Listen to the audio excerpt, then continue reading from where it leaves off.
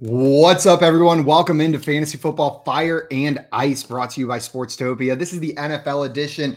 We got the Monday night recap and the waiver wire ads you're going to need to put on your roster this week. I'm your host, Simon, joined as always by Stu, aka Monotone Football. What's up, Stu? I'm just happy we had a competitive Monday night football game. I mean, the way this show's been over these last couple of weeks, it's been a snooze fest every single week. And while this wasn't the best game in the world, a competitive game, right? It was watchable, which is, great thanks to what we saw from the Cowboys, the Giants so far, all this stuff. So I'm happy to be here, obviously. As a fantasy owner, I finally got some of my guys back. It's looking a little bit better. Hopefully everyone in the chat is kind of on the same page. But hey, we all still need to get better. And waiver wire is obviously how you win these leagues. Hopefully we can help you guys out with that today. Well, your teams are coming back into action, Stu. I feel like my teams are going the other direction with Justin Jefferson, Devon Achane. I had a lot of teams take those hits this week. But hopefully with these waiver wire ads, I can recover. We got our friend Terrell Furman joining us as well. What's up, Terrell? Welcome in. Nothing much. What's going on, fellas?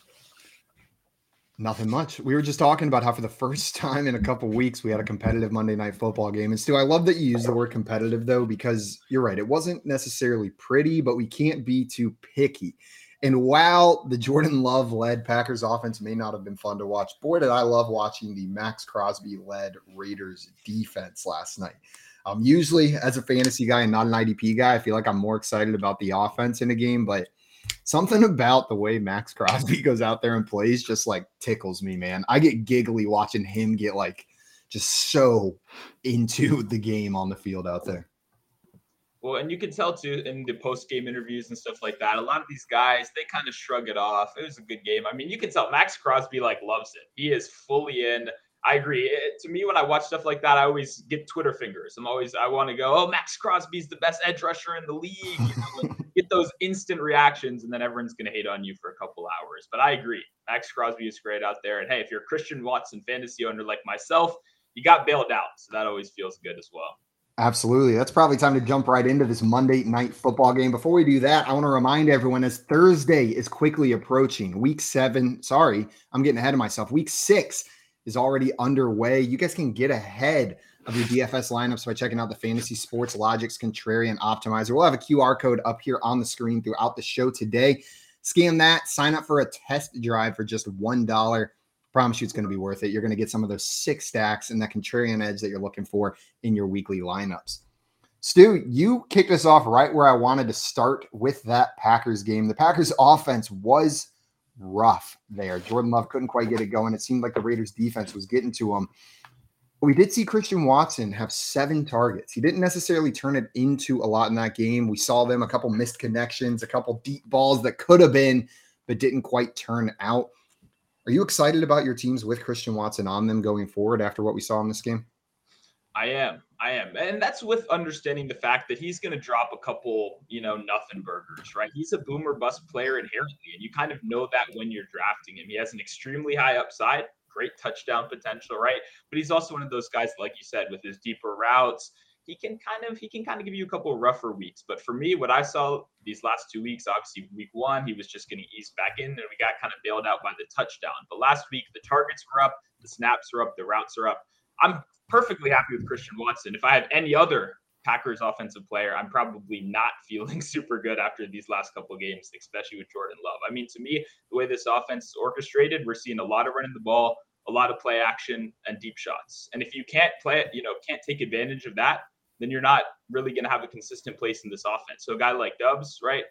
We're not feeling so good anymore, right? A guy like Jalen Reed, we got a lot of competition. The rookie was looking like the best ball pick in the world, right? And now it's starting to normalize a little. So for me, it's kind of Christian Watson or bust at this point on this Packers offense, especially with Aaron Jones' injury situation being so, unfortunate. Pretty unfortunate. Terrell, are you in agreement with Stu here when looking at how to break down the Packers wide receiver core? It's Christian Watson or bust. We have seen Romeo Doubs, be it in the absence of Christian Watson or a fully healthy Christian Watson, get 12 targets, 13 targets in these games. But it seems like to me those days are behind him.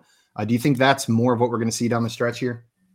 I mean, I don't even think it's Christian Watson or bust. I think it's boom or bust. That's just really what it is in every single one of these wide receivers. And let's not make Christian Watson seem like he's this all-encompassing, never able to bust wide receiver when he was really only relevant because of a 77-yard catch that could have been a score if for one horse collar tackle. And as somebody who was sitting on a Christian Watson anytime touchdown, I believe I deserve a score there. That's really, really unfair that I get penalized because somebody else penalized themselves to make sure they tried to save a touchdown. But yeah, no, I think that every single one of these wide receivers is boom or bust. Every single one. I don't think anybody else is not boom or bust. So is Watson going to be the person that's more likely to boom? Yes. Is Dobbs right after that? Probably. Is Jaden Reed probably in that consideration? More than likely. Is Wicks going to have a big week? Probably so. Probably so. But I think that this is more about the fact that this offense isn't predicated on getting the ball to a Devontae Adams anymore. They don't Oh, he got so excited about Devontae Adams. I think we lost him right there. have a Jordy Nelson that they're just funneling targets through. Now. Yeah, we got you back now. So you cut out saying right after Devontae Adams. It's not around Devontae Nelson anymore. They have a whole bunch of guys that are really good at to spread the ball around. I don't even talk about. I think it's completely a or bust offense, and you just got to kind of look at your matchup, see who has the better matchup that week. Last week it was Watson. He was the deep play guy, and the Raiders had given up a 40-yard catch in the previous 2 games, now 3 straight. So you just got to look week to week and see whose skill set better fits the opposing defense. I think a lot of this comes down to if Jordan Love can support multiple wide receivers, though. Through the first 2 weeks, it looked like he could. 6 touchdowns, 0 interceptions through those first 2 games. The last 3, though, he's got 2 touchdowns to 6 interceptions in the last 3, including no touchdowns in this last game. Can we see Jordan Love return back to what we saw in those first 2 games, or was that just easy matchups to start the season and we're now starting to see the real Jordan Love show up? It's somewhere in the middle. I don't think he's as bad as what we've seen over these last couple of weeks. But I mean, if you're a fantasy owner, I would not really feel comfortable starting Jordan Love for the foreseeable future, right? Until he proves to you that he can kind of uplift these multiple different weapons. For me, like I said before, it's a lot of play action, a lot of deep shots. These quarterbacks that support all these different wide receivers normally are great in the short and intermediate game, right? That's why they're able to rack up so many PPR points. That's not Jordan Love's game, or at least that's not the game plan that they're rolling out with so far this season. So even from a stylistic standpoint, I don't think this offense is meant to support multiple fantasy targets, which is why, like I said, I'm really only interested in regularly starting Christian Watson at this point. Is there interest in starting A.J. Dillon if Aaron Jones continues to miss time? He got in the end zone yesterday, it seemed like, but I feel like every time he's been handed the opportunity, it's been disappointing from a fantasy perspective. And if this offense continues to struggle, I'm not sure how much upside there is, even with him being the starting back.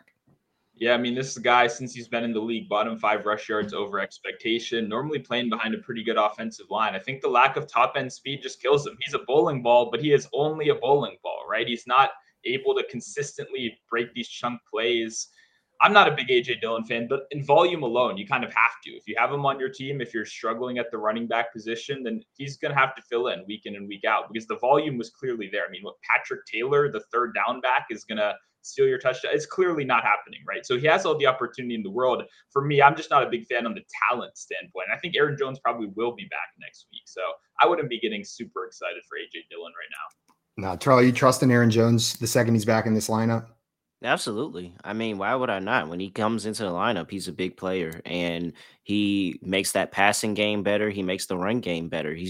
We've been talking for years about free Aaron Jones, give Aaron Jones the touches, give Aaron Jones the touches. Well, Jordan Love has started to prove that there's no situation where you can make this a pass first offense and you have to run it through Aaron Jones. You're going to have to give him the touches because you don't have another option because A.J. Dillon, who is your second option, doesn't look that good right now, guys. And I mean, did he have a good day yesterday? Could have been a lot better. Probably so. And so I think that this is an opportunity where Aaron Jones can come back into the lineup, if you've been patient with them, if you haven't sold them already, or if you're looking for to be a buyer of Aaron Jones, now is probably the time, because when he comes back into this offense, he has the talent where they're going to have to manufacture a bunch of touches for him to make this offense better, because as of right now, Jordan Love's not getting it done. Now I'm with AJ Dillon. This is just a lesson for everybody watching. Quads aren't everything. You can have the best quads. You can got the Quad Father and Quadzilla down there on your legs, but it's not doing much if that's all you got there for AJ Dillon. I see Valvez in here stopping by saying, hey, what's up? What's up? Welcome in. We've been talking a lot on the Packers side of this ball. I want to hit on something on the Raiders side. The announcer sure as hell couldn't shut up about it last night, but now we're going to do the same thing. Jacoby Myers vastly out-targeted Davante Adams in that game, and it didn't necessarily look like it was because of the coverage on Davante Adams. They didn't have Alexander shadowing him the entire game, like maybe some people would have thought.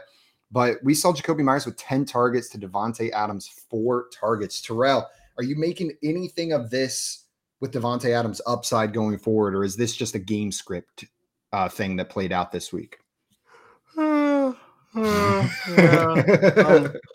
Yeah, I'm not worried. I'm not worried, guys. I'm not worried at all. I'm actually kind of perplexed that you're even asking me the question, am I worried about Davante Adams, the best receiver in the league, because he got 4 targets? Like, oh, man, yeah, I am so worried about the best receiver in the league. No, I'm not worried, man. Davante Adams is literally unguardable. So he got 4 targets this game. Jacoby Myers had a day. I mean, you asked Davante Adams, they've been like, hey, man, give it to him. Jacoby Myers, this is the 3rd time in 4 games that he's gotten double-digit targets. He's a part of this offense, whether you want him to be or not, and it's not going to take away from Davante Adams' production. They just funneled things a lot more running the ball. They funneled a lot things more to Josh Jacobs. It just didn't open up, and Davante Adams was ultimately a really big decoy that game. And so, I mean, it worked for them. They got the dub, and I think that they still look his way every single time. Like, if you looked at Jimmy Garoppolo, every single possession, he looked at Davante Adams and then decided to look and go somewhere else. But he got the looks every single time. That might not be a target, and it may not show up on the stat sheet, but every single possession, Davante Adams was the number 1 look for Jimmy Garoppolo, and that's enough for me to know that there's going to be a lot better weeks ahead. Man, they should put that on the stat sheet, though. Maybe give me 0.1 fantasy points for each of those times that Jimmy Garoppolo looks his way. Stu, are you feeling similarly optimistic about Jacoby Myers? I'm going to shift away from asking about pessimism on Davante Adams and shift this to Jacoby Myers. Seems like Terrell believes he's going to be an integral piece of this offense as the season continues. Do you think he's weekly startable at this point? Yeah, Jacoby Myers is definitely weekly startable. I mean, this is an offense before last game. They haven't adjusted the numbers yet, but I'd imagine it's pretty similar. 75% of total targets on the team went to Davante Adams, Jacoby Myers, or Josh Jacobs. This is the most concentrated offense in the league, and that's what we want. We want concentrated targets. We don't want to be guessing as fantasy managers, as bettors, as DFS players. And the Raiders have showed us their game plan. They're going to lock in on these 3 guys. They're going to get insane volume, and they're going to keep on cashing. So for me, I was big on Jacoby Myers last night from a betting perspective, because when you look at his numbers and you look at Davante Adams' advanced numbers, both of them side by side with Jimmy Garoppolo, they're pretty much the same. 30% target share, 30% first read target share, 30% air yard share. Like, these guys are both putting up wide receiver 1 advanced numbers, and that's because the offense is so concentrated. It's because we don't have to worry about a DeAndre Carter or some of these other guys coming in and stealing all your fantasy points. So for me, both of them are very startable for the rest of the year, and I would continue to bet on Jacoby Myers if they keep dropping his line so freaking low. Big win for the Raiders last night. Jacoby Myers was a huge part of it, bringing them up to 2-3, trying to stay competitive this season with Jimmy G under quarterback. We had a question in here from Woolen the Goat that I wanted to hit, a trade question on a Tuesday morning, trying to get those trades through before waiver wire runs. Wants to know, do I trade Saquon Barkley for Jerome Ford, Chris Godwin, and Josh Palmer in PPR? Whenever you look at this, Terrell, are you making this move or are you holding on to Saquon?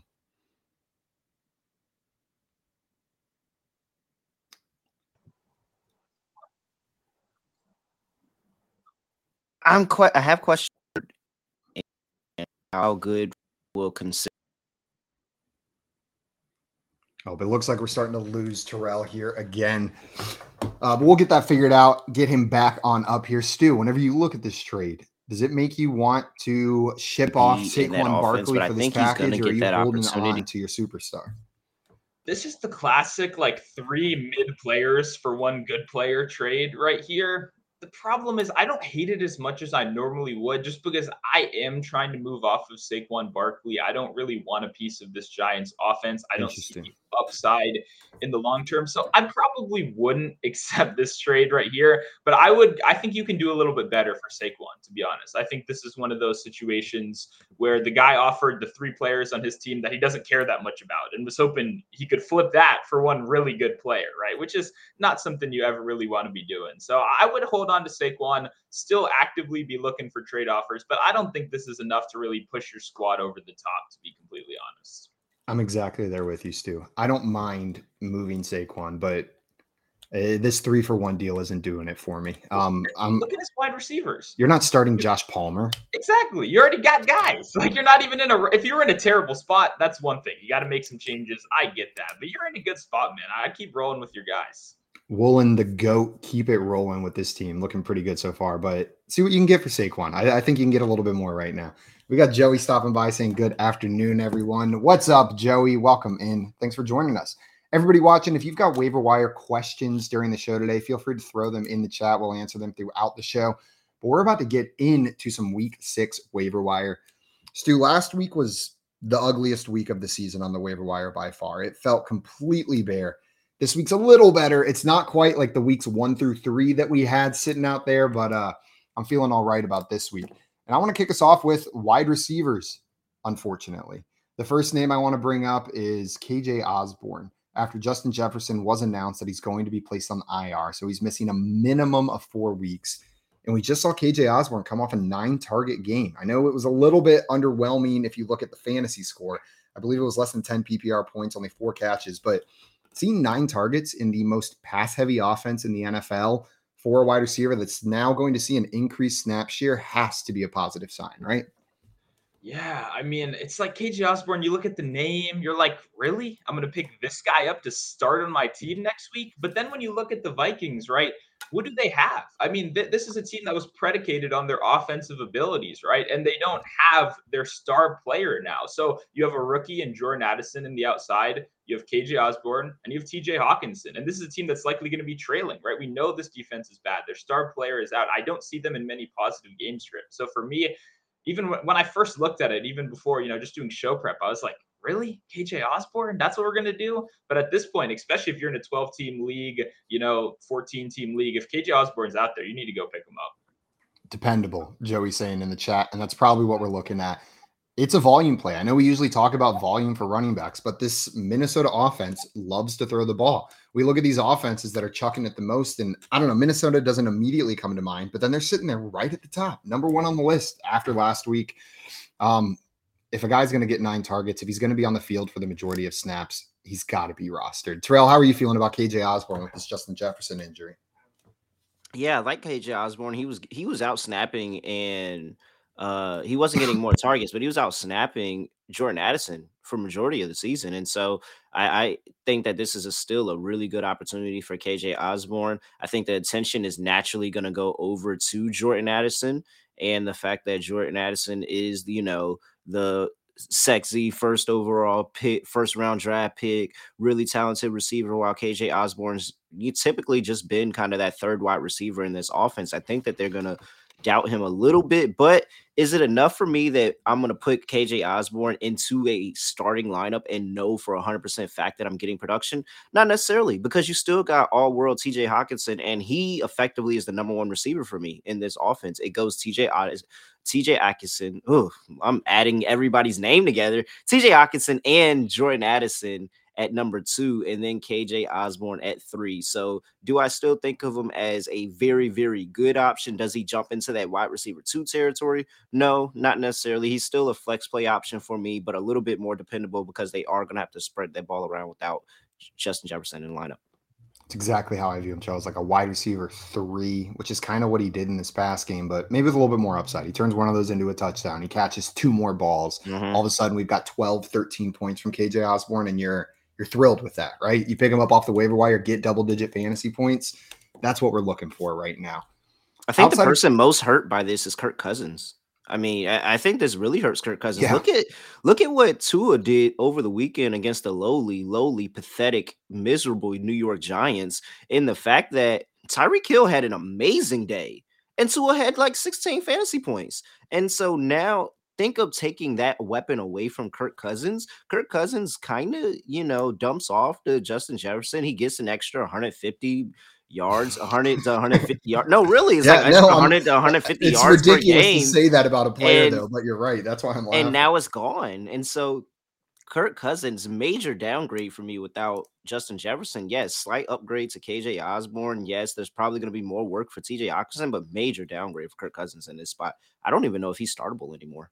Does this do anything for Alexander Madison in that offense? Justin Jefferson going down, because they're going to have to rework how this offense runs right now. Maybe it's more run heavy, but maybe the upside of scoring a touchdown has gone down as well. Are you guys moving him up, down, or is it pretty static for Madison here? I'm going to move him a little bit down, and it's just because of I think that is now you can add more attention to the run game, especially if you already have a defensive front that struggles in the run game enough. You can bring you can bring a safety in. You can do a whole bunch of different schemes and take away the run game because you don't have a Justin Jefferson that's going to beat you over the top. And now you're focusing on a rookie wide receiver and a wide receiver 3 in KJ Osborne. So I think that it opens them up to, hey, we can crowd the line of scrimmage a lot more. We couldn't do that with Justin Jefferson. We had to play too high with Justin Jefferson. We had to make sure that we double Justin Jefferson. Now it opens things up to however you see it for that game. Do you want to put more of an emphasis on the run game? Do that. Do you want to put a more of an emphasis on the tight end? Do that. Do you want to put more of an emphasis on Jordan Addison? Do that. And it's all because you don't have to look at Justin Jefferson. Nobody's doubling KJ Osborne there. Stu, you feel similarly here? Yeah, no, that was very well said right there. I mean, Alexander Madison, a guy a couple weeks ago, he was the only running back in the league to face no stacked boxes in any of his carries, and he still posted negative rush yards over expectation in that game, right? Exactly what he just said now. We got to see those safeties in the box. And Alexander Madison isn't great. And neither is Cam Akers. That's the other problem, too. People are like, oh, Cam Akers is going to steal his job. Well, he hasn't been good either. This is just not a strong running team at all, which is why I probably wouldn't move Kirk Cousins down that much, just because what he misses in Justin Jefferson and this offense generally being good, I think they're going to make up for in garbage time. I think he's going to look a little bit more like that Blake Bortles style of quarterback, where you went from 14 fantasy points to 21 in the fourth quarter when your team was down 14 points.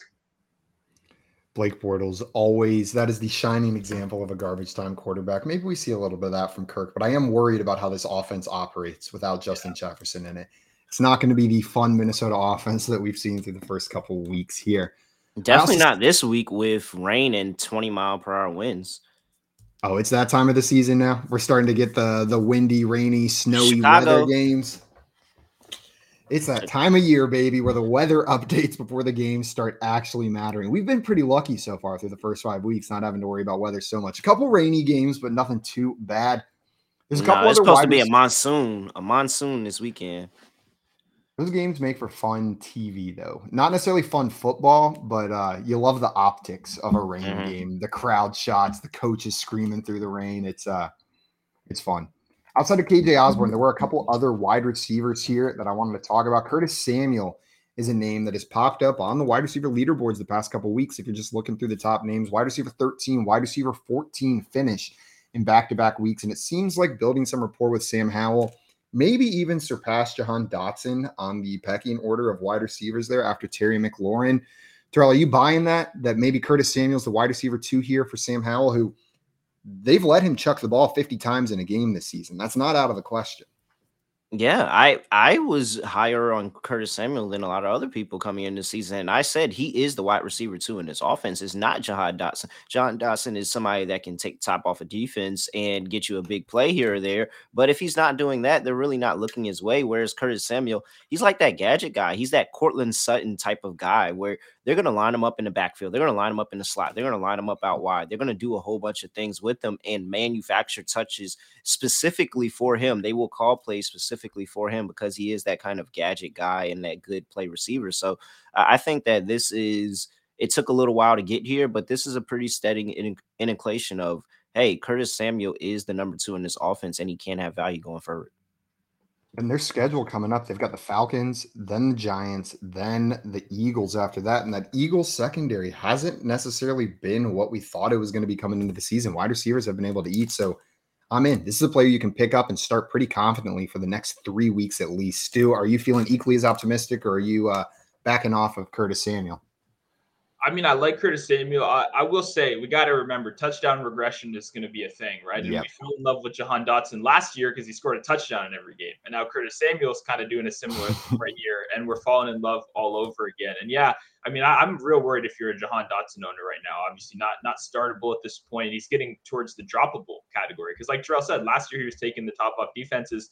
Now, instead of him doing that, Sam Howell's college buddy, Diami Brown, is doing that. He's taking snaps from Dotson and running those deep routes instead. So for me, what does Sam Howell like to do? He looks over the middle, and that benefits two people. It benefits Logan Thomas and it benefits Curtis Samuel. So for me, you don't see a super high floor high ceiling with Curtis Samuel, but you have a good floor. He's a dependable wide receiver 3. If you're looking for wide receiver help, I think you can do a lot worse. Nowhere on wide receivers right now, but you just brought him up. He's only 20% rostered, and he does seem to be a big target in this offense. Logan Thomas is one of my, if not my top tight end to add this week, because what we're seeing doesn't seem to be fluky or just a game script. It seems to be where Sam Howell likes to go with the ball. Terrell, Stu's up here singing the praises for Logan Thomas maybe as an option you could pick up. Are you thinking Thomas is someone who you could pick up and start going forward? Oh, see, I'm the sharp that I am. I picked him up and started him prior, on Thursday Night Football as my tight end because I knew he was an option that we can pick up. I knew he was an option that when he came back from that concussion, he was going to be really good because that's somebody that Sam Howell has been looking to with the football for the foreseeable for early part of the season. He's been a very good tight end, and he's really the ugly stepsister of all tight ends. Like, if you think of all tight ends in the league, you've heard people come up here and make cases for everybody but Thomas. Like, Thomas has not ever been talked about as, hey, man, you should probably look at starting him. Like, no, but he's really, really good, and he just doesn't get the looks for it. So I think that this is an indication. I do agree that over the middle, that's exactly where he likes to go. He's a very good check down option for him. I think he's very, very profitable in full PPR, a little bit less than half PPR, but he's going to get a bunch of targets and a bunch of catches over the course of the season. I'm with you guys. I had a brutal moment where I went back and forth between two tight ends on Thursday night. I ended up putting Logan Thomas on my bench, but it worked out because I started Sam Laporta over him. So I wasn't too mad there. It ended up working out. But on Thursday night, I was kicking myself. I was like, you fool, why didn't you start Logan Thomas? The next wide receiver I want to bring up is more of a wide receiver category here. It's not a specific player. It's just a type of player that we've seen break out in the next couple weeks over the past couple seasons. Last year, we saw Christian Watson break out over the second half of the season. The year before, we saw Amon-Ra St. Brown have a breakout. We saw A.J. Brown do it in 2019. Rookie wide receivers who underperform in the first half of the season. It seems like every year there's at least one of these guys that shows up over the second half. The names I'm looking at are Quentin Johnston, Marvin Mims, Josh Downs, Jaden Reed, and Jonathan Mingo as the kind of candidates to be that guy this year. Stu, are there any of those names that jump out at you as the most likely to have that second half breakout? I think a name that automatically sticks out right there is Marvin Mims. And I don't really like to be on the side of the extremely popular players that, fantasy Twitter is begging to play, but just doesn't get out there, right? I don't like that. I like being on the side of the coaching staff and the guys that are actually playing. But with the pivot the Denver Broncos are taking right now, all insider reports, it looks like a fire sale right now. It looks like if you can offer someone good, then they're going to trade him, right? And we already saw Gregory go for absolutely nothing to the 49ers. Thanks for that, by the way. The rest of the league definitely needed another great edge rusher on the 49ers. Thanks. But beyond that, right, this is a team that is going to want to play your young guys, right? When you're throwing away a season, or at least when the direction they're on right now, they have a historically bad defense, right? DVOA ranks them as one of the worst defenses they've ever seen since they started tracking this data, right? So for me, this is a team that's going to want to see their young guys. Jerry Jeudy is a guy that's come up with trade discussions multiple times so far this year. I think that path to opportunity is going to be there very fast. And I think if he's not available, which I mean, he isn't in any of my leagues, but I would be sending out flyer trade requests. I think that's the guy that you want on your bench. You want to have as a little stash that I think is going to come alive in the next couple weeks. Marvin Mims sitting at 41% rostered in one quarterback sleeper leagues out there. So he's most likely sitting on your waiver wire. Terrell, is that the name that stands out to you the most out of that bunch? Or is there a different rookie that you think has the best odds to break out over the second half of this season? Well, no, not necessarily Marvin Mims. And it's not really anything towards Mims. It's just more of the Russell Wilson is going to throw to anybody, and if you could think of a random name, John Jingleheimer Smith, and Russell Wilson's probably going to throw him a touchdown pass over the course of the season. Like he just absolutely spreads the ball around and gets it to everybody. So hopefully it kind of gets a little bit more concentrated to Mims as the season goes on. But it's so many options for him, and at this point, he's just literally. I think that I see an orange jersey down there, and he's just launching it down there and hoping that they come down with it. And so for me, I think the name that I'm kind of interested in, and you're not going to get them on the waiver wire, so you're going to have to make a trade. But this could be the time to make a trade. It's the name that you didn't say, and that's Jackson Smith and Jigma. I mean, And I didn't say because he's probably not sitting out there. yeah, he's not on the waiver wire, but you can probably he's dirt cheap. I mean, at this point, he has 12 catches for 62 yards over the first quarter of the season. That's terrible. But if you look a little bit deeper in there, and he's getting about 70 less snaps than DK Metcalf and Tyler Lockett. However, he only has 3 less targets. And so I think that this is an opportunity where they say, hey, we do have something in him. It just hasn't materialized yet. We're slowly building him in, getting him more reps, getting him acclimated to how NFL offenses run, how the defenses fly around the field.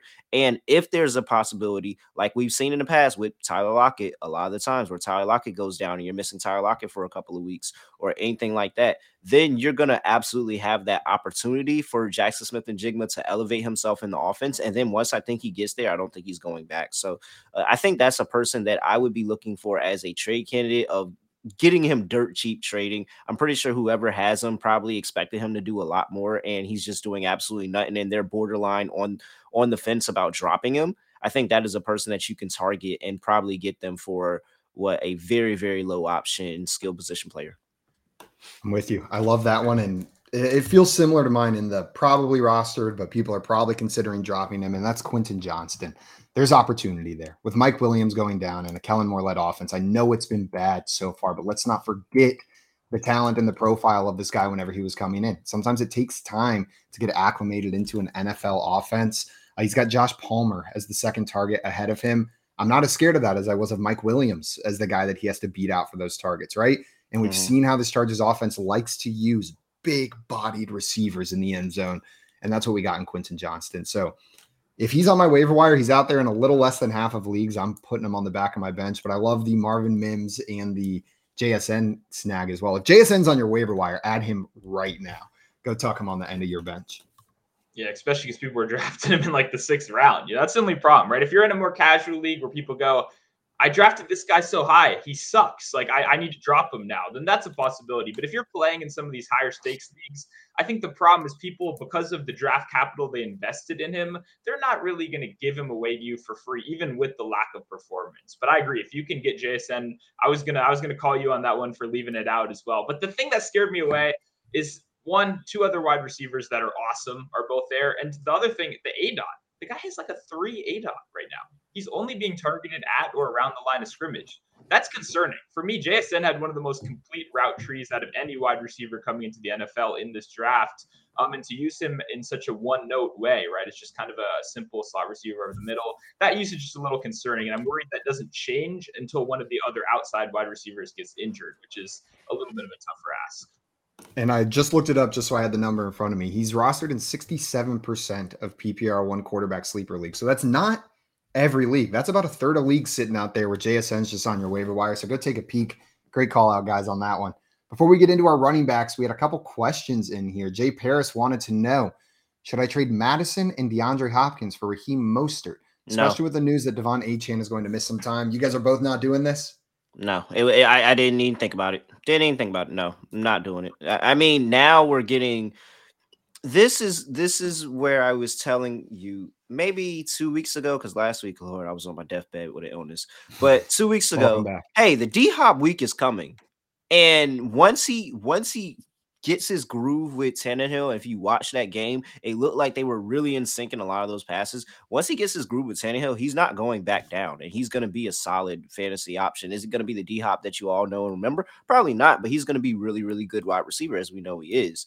And with Alexander Madison, I feel like you're getting effectively maybe the same, maybe less touchdown opportunities because the offense isn't as good as the Dolphins, but I think you're getting about the same production because, yeah, a chain, whatever. He went down, but now you're getting Jeff Wilson back. And Jeff Wilson is practicing this week. And Jeff Wilson's coming off IR. And Jeff Wilson was projected to be the starter. He took the starting job last year for Mostert. He took it from him last year. So I can't get into Raheem Mostert. I just think that that's too much capital for somebody that could be good, or we could not be talking about him in about 5 weeks.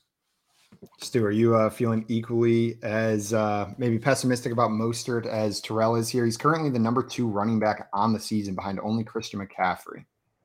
Yeah, I'm still on the same page right here. This isn't a bad trade. I'm obviously really low on Madison, but the name value alone can still get you, in my opinion, some pretty good targets. For me, Mostert, just the worry of him slowly losing carries, and you're betting more and more on efficiency and less in volume. And this is a team that wants to throw the ball anyway. This is not a team that is interested in running the ball heavily. Obviously, the game script kind of led that to be the case in this last game. Giants, one of the worst rush defenses around. You can run the ball a little bit more, but 90% of the time, the game plan right here is to come out aggressive, right? Let Tyreek Hill get the ball behind the line of scrimmage instead of Mostert. So a chain obviously coming in, stepping up, looking ungodly. I don't even know what to do with this guy right now, but Mostert, not a bad trade target, but I think you're giving up a little too much right here. And just to give everybody a little bit of a reality check on the Dolphins running backs in general, I agree with you guys. The Dolphins want to throw the ball. They currently lead the league in rushing yards by over 100 yards. They had that outlier game. They've had weird game scripts. They do not want to necessarily be the league rushing yard leader at the end of this season. It's going to come back down to earth a little bit. It's going to normalize the rushing yards here. You can't have the RB2 and the RB3 and the wide receiver 1 in the same offense, most likely. I just don't see how that happens unless the Dolphins score 70 points 4 more times this season. That being said, I'd be tempted. I look at this and I'm tempted, but then I'm holding back. I look at Raheem Mostert. I look at what he's done, but Terrell, I love what you brought up with Jeff Wilson coming back. We don't know what that's going to look like when he is reinserted back into this offense. One more here from our friend Chandler. Chandler wanted to know, in a dynasty trade, 12-team PPR league, Superflex, should I trade away Christian McCaffrey for the projected 102, 110, Drake London, and a mid-second? So 2 firsts, Drake London, and a second. You guys making this move? You holding CMC? Well, I'm not the biggest dynasty guy in the world, but the context is super important. Are you in win now mode, or are you rebuilding? Is CMC your only good player, or do you have a loaded team? Because if you have a loaded team and you're trying to win a championship right now, then I would not trade away CMC, who's on pace to look like one of the best fantasy assets ever, right? But if you're obviously in rebuild mode and you're looking to get a bunch of young guys, then I think it becomes a lot more live. So I really think the context of your team is super important right here. But I would say you get all those picks, so you get a guy like CMC on your team. Doesn't look like he's going anywhere for me. I'd be pretty happy, sitting where you are. But if you're 1-4 right now or something, and you need to completely flip it, then that's when you start considering this. Especially in a super flex league, I'm a lot more comfortable with this. The value in that draft is going to be huge. Next year's supposed to be great. And then the value of those picks, even if you don't end up picking them, as we approach next year's draft with freaking Caleb Williams and all these other high Marvin Harrison Jr., like, dude, these picks are going to be gold. If you are not competing this year, I'm making this move. I'm doing that. I'm countering, and I'm getting something better than Drake London. Something that I know that I'm going to use for next season. Like, Drake London literally just seems like a throwaway player in this trade, and I don't want that, because once you get CMC, that projected 102 may be projected 105 or 106, and now that's no longer Caleb. So excited about the draft picks. We lost him again. Man, every time he gets going good, we lose Terrell. But I hear what he's saying. Maybe upgrade that wide receiver piece. Yeah, let me just say, though, Drake London, if people in Dynasty are viewing him as a bust, as a throwaway, then you should go trade for Drake London, right? Williams and Marvin Harrison Jr. Ritter, instead of throwing off 300 yards last week, was benched, right? And we instead saw Heineke. He would suddenly be fantasy relevant again. Drake London would suddenly be a must start every single week with the quarterback that we know is willing to throw the ball. So if you're in a dynasty team and you're thinking long term, I mean, even if your team sucks, I don't hate throwing out flyers for a guy like Drake London, because you'd have to think this quarterback situation is going to change at some point, even if that's in the offseason. Braves fan in here with another question for us. First of all, congrats on the exciting win last night. What a great comeback by the Braves. He wants to know, should I trade Devonta Smith for Puka Nacua? I'm not doing this. I'm holding Devonta Smith. I'll take Jalen Hurts number 2 over Matthew Stafford's number 2. But what are you guys doing? Puka looked like he could stay relevant with Cooper Kupp in the offense. Yeah, I'm not doing it, but it's kind of funny. Like, this is actually a really interesting trade, right? Because it really shows you have to weigh in your preseason expectations and then what we've seen through the first couple weeks. But I'm not doing this. I wouldn't do it. I think Devonta Smith has the higher week-to-week upside. We got to remember how good this Eagles offense is, and they still haven't even looked like they clicked yet. That's the worst part for us non-Eagles fans out there. They're beating everyone. They're doing it well, but they still don't look like that same team that they were last year. So I don't know, man. I know the results haven't been amazing for Smith, but also you got to remember this defense being worse than it was last year is also good for your offensive pieces. We want more fantasy points. We want more possession. So the fact that the secondary is struggling, and now that we have Cooper Kupp back, who looked awesome in game 1, I'm holding on to Devonta Smith. Are you holding on to Devonta Smith as well, Terrell? Or are you going for Puka after we saw him week 1 with Cooper Kupp in there? I don't know how. I mean, we're in week 6, guys. Is this the offense going to be any more than what we think it is for the Eagles? Like, yes, they're good, but they're not great. Whereas I know that it's not a great offense with the Rams right now, but Matthew Stafford's going to throw the ball a bunch of times, and Puka Nacua has shown that he can keep up with Cooper Kupp. If you watched earlier that game, when that game started, it was like a quick 6-7 catches for Cooper Kupp and 1 catch for Puka Nacua, and everybody said, "Oh, they were dropping the Woody meme, saying I'm done playing with you anymore. Like I don't care about you anymore." And then next thing you know, Puka Nacua has double-digit targets and a touchdown. So I think that this is more of a conversation than people want to admit it to be, because Puka Nacua has shown at least through 1 game.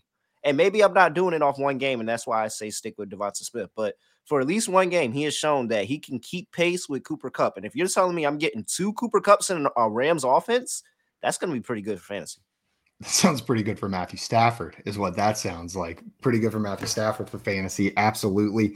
We got our friend Walker in here wanting to know DeMercado thoughts, and that's a perfect transition into talking about some of these running backs on the waiver wire. So we got the update that James Conner is expected to vaguely miss some time without much more information on top of that. That sounds like a couple weeks to me. So real surprising. James Conner's missing time. So we're shocked. Totally shocked here. Where's Chase Edmonds when you need him?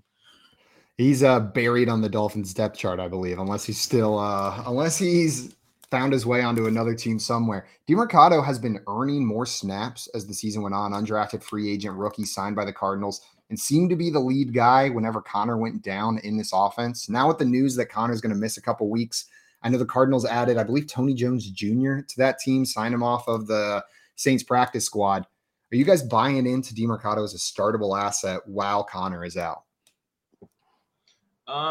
I don't know about startable. I think he's rosterable. You got to pick him up, right? But just because there's opportunity there doesn't mean that's going to translate into fantasy points. And to me, well, this Cardinals team is better than expected, right? This isn't the dumpster fire that we might have thought it once would be. Shout out Dobbs. Yeah, exactly. I still don't see the high end offensive upside right here. To me, this feels exactly kind of like that Ravens situation a little earlier in the year where people are like, yeah, I'll start Gus Edwards and he'll get me 8 points, and that's fine. And if you need it, right? And obviously, not everyone's. I was about to say, hey, I'm still starting Gus Edwards in a couple leagues. Yeah, no, that I feel your pain right there. Or if you got an Antonio Gibson, then he's kind of in that tier. So I'd be picking him up, but I don't know if I'd necessarily be excited to start him. I just don't see that much touchdown upside. The receiving game work has been there so far, but he also started to seed a little bit out of that in the second game last week as well. I believe he wasn't out there on the 2-minute drill, which is normally a really big deal. So yeah, it's kind of 50-50 for me. I would definitely be trying to pick him up, but this isn't like a high priority fab bid for me or anything like that. Just seeing if you can add him to the back of your bench. Terrell, do you have any more optimism for DeMercado? Maybe a Phillip Lindsay type undrafted free agent rookie season incoming, or is this going to be just like Stu said, more like the Gus Edwards Ravens situation?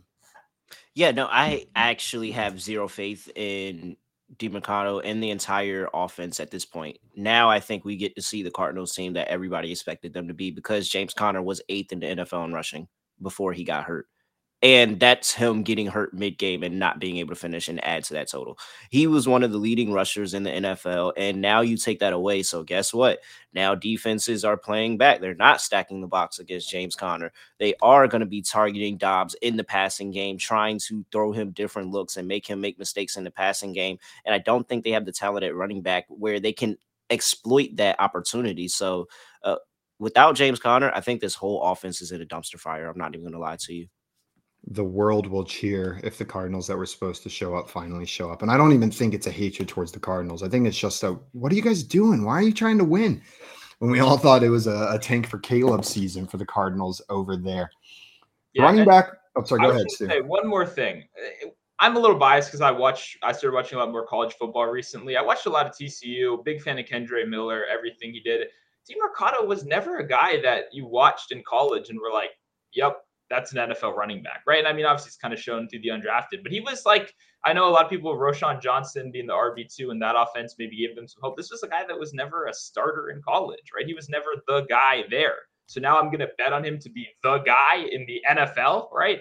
I don't know about that. Corey Clement's still there, veteran. He's going to steal some pass catching stuff. And then Keontae Ingram is a guy that 4 people on Dynasty Twitter are telling me is good. So there's some competition. I'm just not super excited overall. I mean, Philip Lindsay had a 1.5 year, 2-year run as an undrafted running back.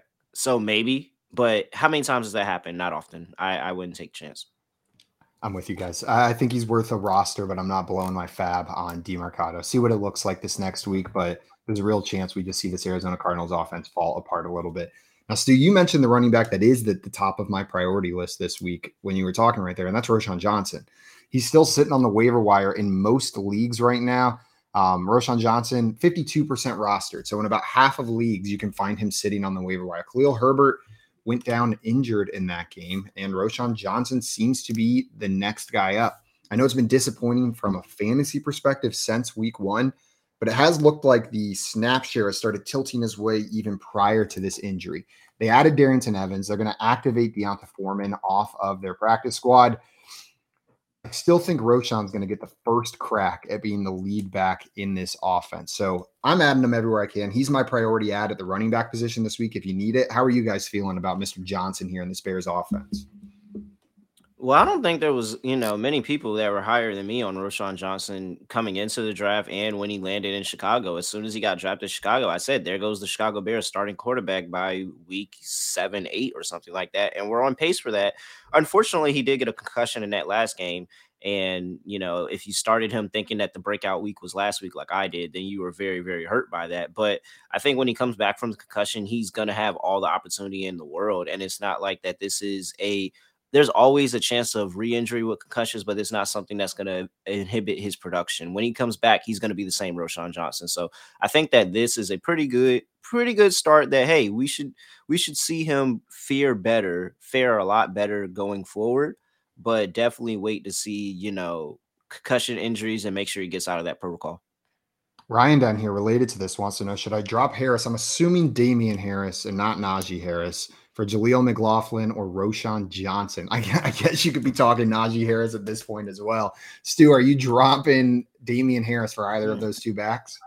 Well, yeah, I'm definitely dropping Damian Harris for either of those two backs, but it is funny to legitimately consider that he could mean Najee Harris. Like we don't actually know at this point, given how negative Twitter has been on Najee Harris. I would not drop Najee Harris for either of these guys. But yeah, Damian Harris is not playing whatever preseason role we expected. He's not a touchdown vulture. That's Latavius Murray. Damian Harris, if you have him on any of your rosters, yeah, he's droppable completely. So yeah. Najee, I can't do that. I'm not. I mean, I see why you would, but you've got to have someone worse on your team that you can drop, right? You don't have a backup tight end sitting around anywhere. No Hunter Henry you can let go. I don't know. I will say my fiance is in a league where all of the positions are locked. Like you have to have 4 running backs. You have to have 4 wide receivers. So if you're picking up a running back, you have to drop a running back. Which is my least favorite rule in any league I've ever seen in my entire life. But if that's the case, Ryan, let us know some of your other backs because I get it. I get the Najee Harris pain right now. I've got Najee on a couple teams, but you got to just keep him on there. He's got more upside than either of these guys. These guys have opportunity right now because of injury. Though I do prioritize Roschon over him. All right. Well, one more running back I wanted to bring up here is another rookie. Tajay Spears on the Tennessee Titans has continued earning more work there and finally got his first touchdown. And my thought process is if there's a rookie running back who is earning legitimate running back snaps on a team that has Derek freaking Henry, then I want to roster him. I don't even care if he's not necessarily getting the touches yet. He's on the field when they have Derek Henry on their team. Like, that's a dude I want on my fantasy roster. This has got to be the most insane. Like, if we had any time travelers that could go back before the season started, out of all the lies they could tell about what this season looked like, I think the one that nobody would believe is that Tajay Spears is consistently out-snapping Derrick Henry. How did this happen? I don't know how we got to this point. I like Spears. This is a guy that was great in college, had some injury stuff that pushed him down the draft board, but the thing is, how do you ever feel comfortable starting a guy like that when you know the offense will never really design a touchdown look for him? Every touchdown look is for Derrick Henry, and they've consistently capitalized on the play action as well, with Ryan Tannehill taking it in himself. I just don't see upside. This Tennessee offense isn't good. They want to make games as grimy as possible. They want to slow the games down. They want to make it a mud fight, and that's not good for fantasy points. So I like Spears. Super happy to see what he's doing out there. Obviously, it's insane, right? The snap share with Derrick Henry on that team is insane. But as a fantasy owner, then I don't know how I can trust this guy when I don't see a reliable path to fantasy points. I think he's a better real-life player than he is fantasy player at this point. Absolutely. Before we give out some of our favorite player props for this week to end the show, I did want to talk quarterbacks just a little bit, especially with bye weeks coming up. Jordan Love on bye, Kenny Pickett on bye. So maybe nobody's hunting too much this week for that quarterback, except for the people that bought into Jordan Love weeks 1 and 2 out there. But we mentioned Sam Howell earlier, and we mentioned Matthew Stafford earlier. And those are the two guys that are likely on your waiver wire that are sitting at the top of the list for me. Are there any other names that come to mind if someone's looking to stream that quarterback position right now? Gardner. Oh, there we go. First of all, Gardner, some respect on his name. 3-0 this season in games that he's played. Yes, in a revenge game against the else I need to say, Jags are 5th worst against passing yards this season. All over Gardner Minshew this week. He's going to have a great week. Beautiful. Stu, you got any other names you want to throw out there? You want to roll into our player props for this week? No, yeah, I like that look. And I'd even say beyond that, I'd rather start Gardner Minshew than Sam Howell, right? A name that is going to be on a lot more rosters. I think this is coming from a Commanders fan. Unfortunately, yeah.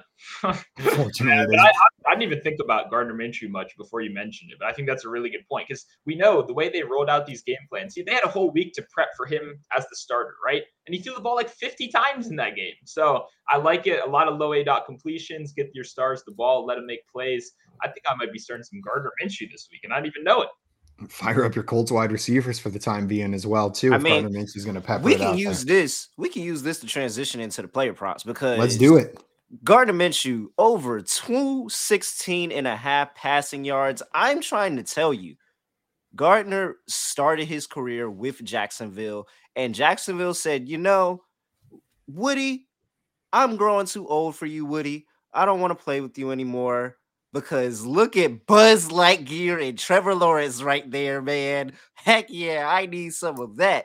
Oh, and you think Gardner forgot about that? You think Gardner doesn't know how much money he made that team and just people in Jacksonville? Minshew Mania was a thing. The mustache was a thing. He knows what he did for Jacksonville, what he did for that team, the community, all of that.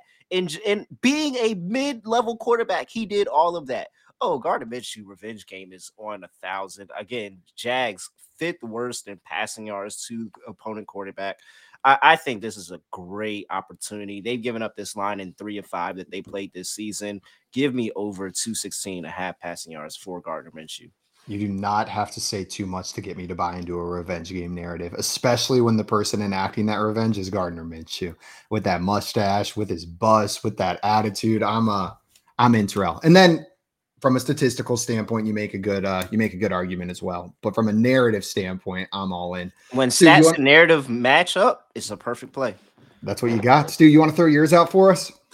Yeah, I'm liking Tony Pollard in this game. Over 70.5 rush yards is the current line we have on Prize Picks right now. Shout out to them for these early lines on Tuesday, by the way. And you don't have to do it, but we appreciate it over here. But I like Tony Pollard. That game, looks like it's going to be a little bit of a shootout. If there's one thing we know, This defense is not good against the run. The Chargers have been our number one target. Fantasy, DFS, betting, all of that. We love playing running backs against them. They can't stop the run. And I think Pollard is a very simple play right here because McCarthy is such a bad play caller. It is so ungodly obvious what this team wants to do, right? They want to run the ball 20 times a game, check the ball down a couple of times to CeeDee Lamb, and take a deep shot or two, right? This is not a well-coached team.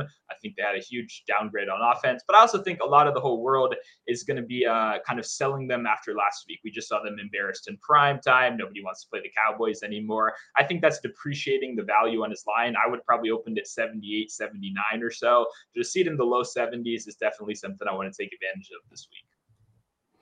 I'm liking that line. And after Tony Pollard's performance last week, maybe the line is a little bit deflated. You can get a little bit of a discount on Tony Pollard this week. Terrell, you liking that one? Well, I'm anti pretty much every Cowboy, but the analysis was spot on. I insulted them 4 times in the analysis. The analysis, yeah, I really agreed with that part of the analysis. Like, that was a perfect part of the analysis when you were insulting them. Nailed it. All right, well, I got one more for you guys here. And we talked a little bit about Russell Wilson and this Broncos offense earlier, going up against the Kansas City Chiefs. Big dogs in this one. They're going to have to throw the ball a ton. Cortland Sutton over 3.5 receptions seems like a gimme to me. He's hit that mark in the past couple games. 4 receptions, 5 receptions, 8 receptions in weeks 3, 4, 5 leading into this one. I expect it to continue in a game where the Broncos aren't going to be able to keep up with this Chiefs team offensively. Yeah, he also will probably not draw the toughest assignment, right? We're going to see Snead likely on Jerry Jeudy. I think their profiles match up a lot more. We've seen him shadow a little bit more. I think Cortland Sutton should find himself with some better matchups on the outside. Like you said, I mean, once again, terrible defense on the Broncos. They're going to be throwing all game long, right? 4 balls in a game where you're likely trailing by double digits all game seems like a pretty good deal to me. All right. Well, everybody, that is it for today's show. Our player props here at the end.